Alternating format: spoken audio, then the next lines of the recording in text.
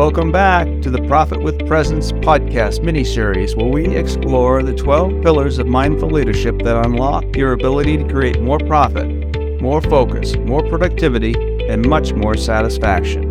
Let's jump in.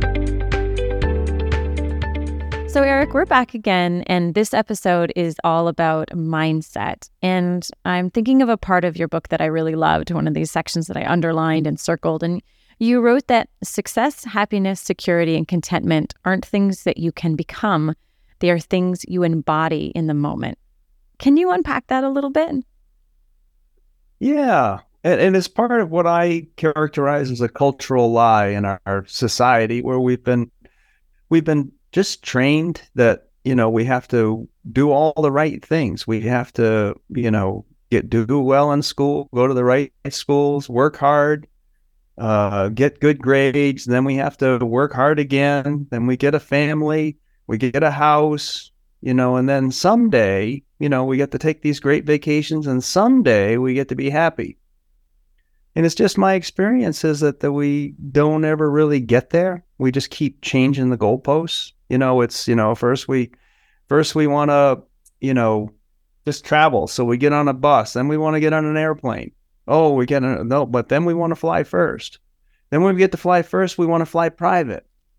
Then we fly private and say, oh, maybe if I go to the moon, that'll do it. Just seems like we're constantly changing the goalposts on ourselves. And we're in a constant state of searching and if you're not satisfied, you're dissatisfied. If you're not content, you're discontent. If you're not happy, you're unhappy. Maybe not to that extreme, but that just shows the polarization of it. So what we try to do is turn that on its head a little bit and say, no, be happy. Now, Sean Archer, in a book called The Happiness Advantage, which is one I wish I'd written, talks about it, and he's a Harvard scientist, and said, no, the science shows that happiness will make you more successful. If you're happy first, you'll be more successful. And just think about that, like, who do you want to call? If you're looking for somebody that makes you feel better, or somebody that's in a constant state of agitation and discontent. You want to call a person that makes you feel better. And who's the person that's most likely to take appropriate actions or to take actions in the face of a lack of progress, that just keep taking actions? It's the person that's happy, that's content with his life, that's willing to just keep going. So I say that's not a place to get. It's enjoying the process, enjoying doing what you're doing, enjoying being who you're with. That's what'll make you even more successful and happy. Yeah, that makes sense? 100%. And what I would say too is I agree with you that this cultural lie that you refer to, this idea that once I have all these things, then I will feel a certain way. Then I'll start acting a certain way. But you turn that around in your book, and you really go deep in this concept of be, do, have, this different model of being in the world. Can you define that? Can you kind of break that down, this be, do, have model? Well, first is what I just described as a do, have, be model. We do all the right things, and we get to have the, great material things, and we get to have the great experiences, and then we get to be happy. That's the lie that I talk about. So by turning it around and finding happiness and success and contentment now is being. I'm just being that. It's a feeling. It's a mindset. And then if I'm there, I will take appropriate actions. That's the doing, be, do. And if I have the right mindset and take the right actions, then I'm going to have, dramatic experiences, success and different values and all those things. And I also say is, and if you don't, you're still happy. If it doesn't end up being that you're, a multimillionaire and, on Oprah and all the things, you're still happy. And that's why we wanted the things in the first place. We don't want material things, I don't think, anyway, in my experiences, I've always wanted them to be happy. I want those things because I see happiness in them. So I just say, can I bring happiness to the situation I walk into? Can I bring happiness to it? And then if I can have the condo and the cruise and the first class or whatever it is, then it's even richer. Then I really get to enjoy that process rather than yet still another level to get to before I'm there. Now I've made it. Now I'll be happy.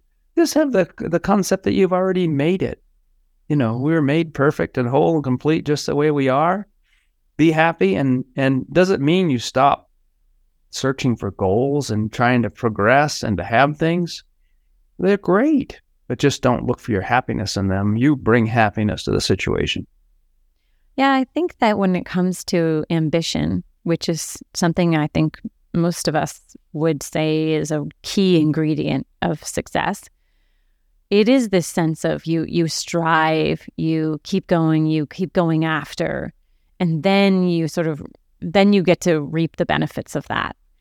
But you write in the book that success is actually a mindset of be, do, have. And that feels so paradoxical, right? That you approach it with the being first. Can you share a little bit more about that? And I want to say too that I know you break down the be, do, have model really in depthly in a YouTube video on your website under 12 Pillars of Mindful Leadership. And I'm going to link to that in the show notes. But while we have time today, I wonder if you would share a little bit more about how does success and a be, do, have mindset intersect? Well, being is presence, or being in the zone if you're a sports person. It's being in flow. It's just being aware and being conscious. And we can be, in the act of progress, success, doing, without really being there. And that makes us miss so much, like the people that we're with. It's, if you really want to be with people and form relationships, which is the subject of I think maybe the next podcast, presence is required. You have to be there and be with the process. And being with the process is what makes us really successful, because we notice the minute details. We're not just looking for that end result of the profit or the golf score or whatever it is. We're actually there, present with the environment, present with the people that we're with. And that's success. Just think about sitting on a pile of money and not even, being conscious of who you're with or how you got there. Most of us have had some successes and then just sit there and say, well, I'm all by myself. This is really empty.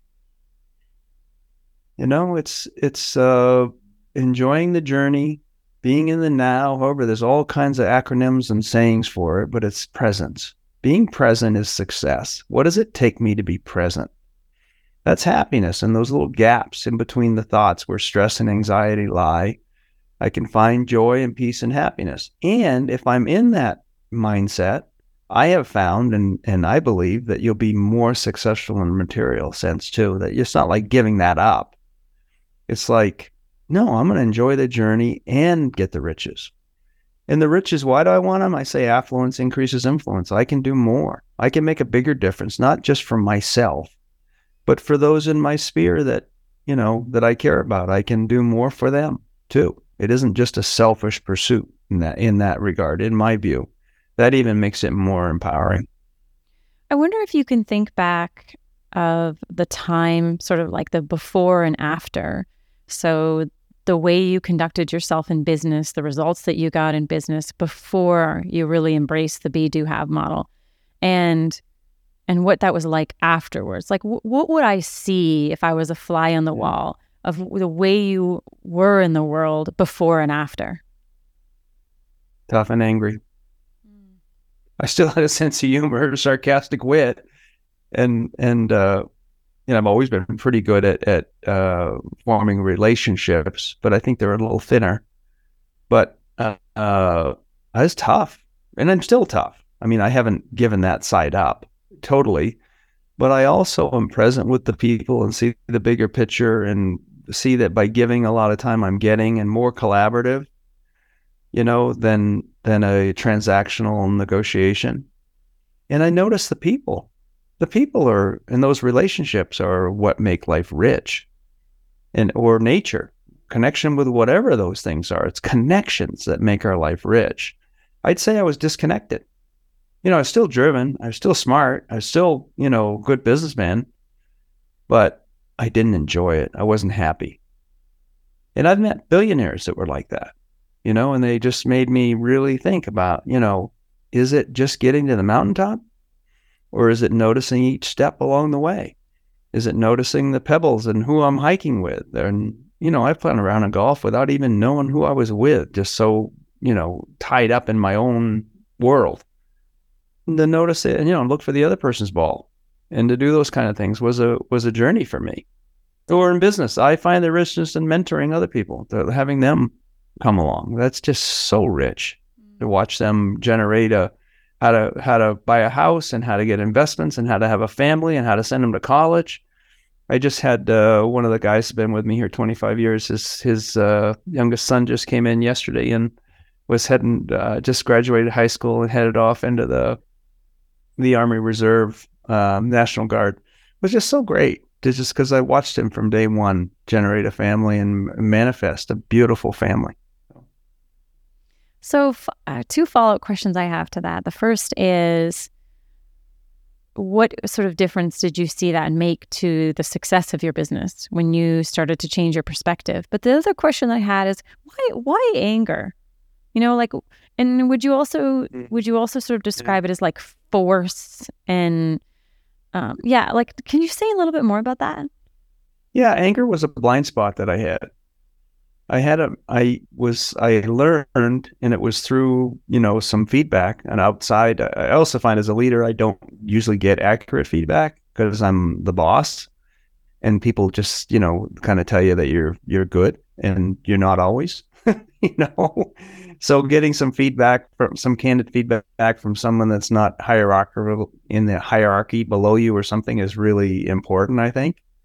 But I found once I became aware of the anger that I was running closings, deals, my family, a lot of things by anger. Once I became aware of that, I really had to look at myself and said, that's not acceptable. I don't want to be an angry. It's not worth having things if that's how I'm getting them.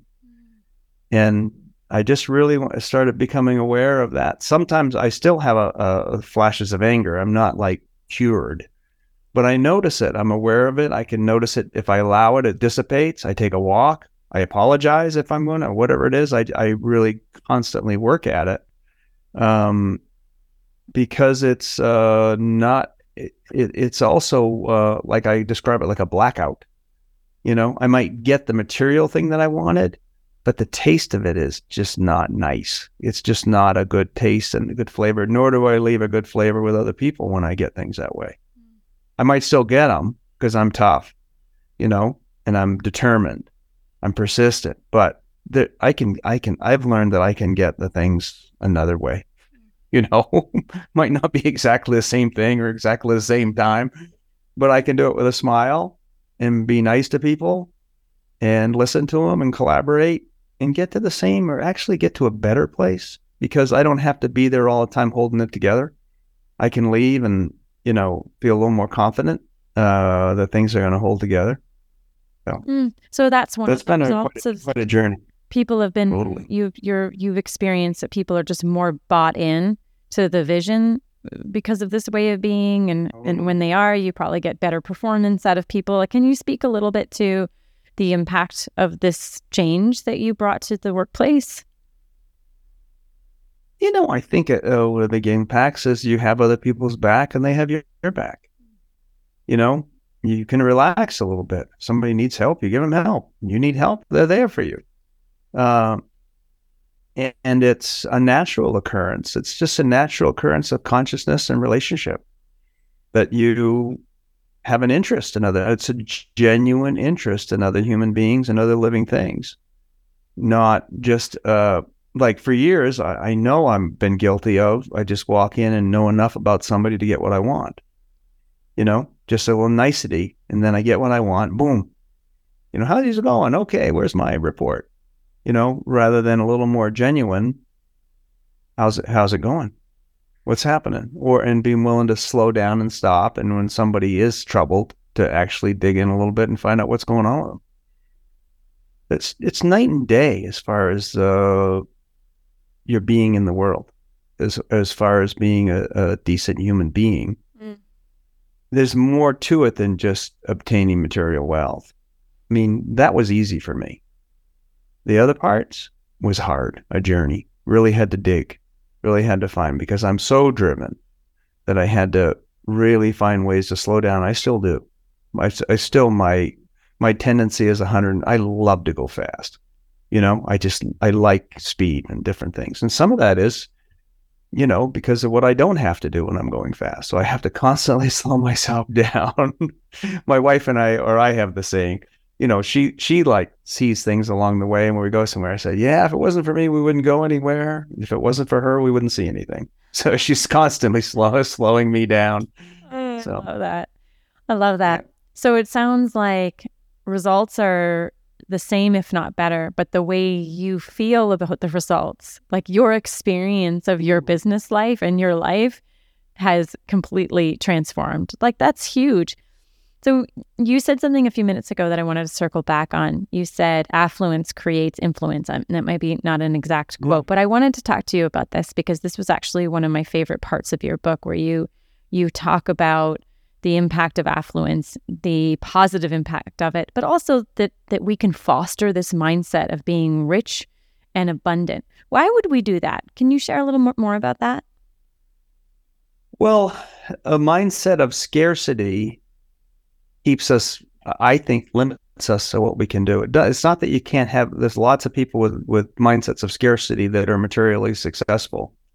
But a mindset of abundance makes us much more aware of other opportunities and bringing others along with it. When I say affluence increases influence, for me, I think one of the fears was, and for a long time, I was stuck in this work, just thinking, I had to renounce all my possessions and go sit on a hill in India to have some enlightened state. And I found that I didn't have to. Sorry. I found that I didn't have to, and that, in fact, I would be even more successful. And and sometimes I felt like even a guilt about being successful. But if I'm willing to help others and make the world a little better place, then I don't have to feel guilty about being successful. It's not a me-only phenomenon. That I want everybody to have access to affluence, and I just see, if I have that mindset of abundance, I see so many more possibilities than I do if I have a scarcity mindset, which also it brings me to a me mindset, a selfish mindset. The mindset of abundance is more inclusive, more relationship oriented. And it's not that I'm going to be stupid. I have boundaries, I do. And I think people should have boundaries, but also the willingness to explore and look broader. So last question for this episode on mindset is, what can we do, let's say in our morning routine, that would start to have us cultivate the mindset that we want to create, that would have us start to show up in the world the way that we want to? What do you recommend? What sort of tools or tips do you give people on starting their day in a mindset? Yeah.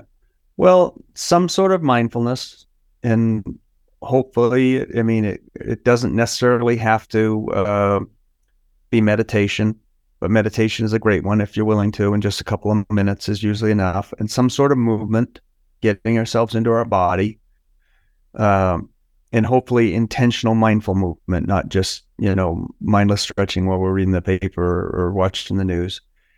And then some of the things I do are gratitude. Gratitude gives you an immediate mindset shift. You start looking for things to be grateful for versus, an angry mindset looks for things to get angry for. So gratitude, I do affirmations. There's a number of different ways to do affirmations. Like I'm abundant would be an affirmation of that. I'm abundant. I'm abundant. I'm abundant. I can write it 25 times, which when I'm writing it, I'm also saying it. I can just say it. You can also tape it and play it back to yourself. There's a lot of different ways, or some people do it in a form of a question. Am I abundant? Is life abundant? You can do it those kind of ways. I usually do that. I journal. And I also find reading 5 or 10 pages from an inspirational book kind of wires our mind for that too. Depending on how much time you have. But those are practices that can really, those 6,000 thoughts or so we have a day, we can program those thoughts. They can be just as random, but if you have it more loaded for positive thoughts and what you want, you have a much better chance of those things coming up. Yeah, I think about the morning as just like the rudder of the day, right? Like it's my opportunity to become the captain of my ship. Like, which direction do I want to go? It's like you set sail with intention. And I 100% agree with you. The only way that I've ever figured out how to do that consistently is by having some sort of practice in the morning that says, okay, where am I going? How am I going to get there? Who do I want to be along the way? And actually setting aside time to give those questions some consideration. Think about anything, any sport, any artist, any musician that's successful. They all practice, It all takes a practice. It's like having a life on purpose with intention versus a life on accident. And with everything that's going on in the world right now, boy, I want to have an intention of having a positive mindset so I got a chance in my day, because there's a lot of stuff out there right now that's not that. And I want to focus on what is that and try to turn this thing. I love that. Well, next episode, we're going to be talking about relationships and influence, which is just such a huge part of the work that you do. I can't wait to get there, but this was great. Thank you so much. Thank you, Kristen. Thank you for joining us for this episode of the Profit with Presence podcast miniseries. For more details about tools or links we may have discussed in this episode, and to learn more about Eric's Mindful Leadership Program, visit www.livinginthegap.org. Bye for now.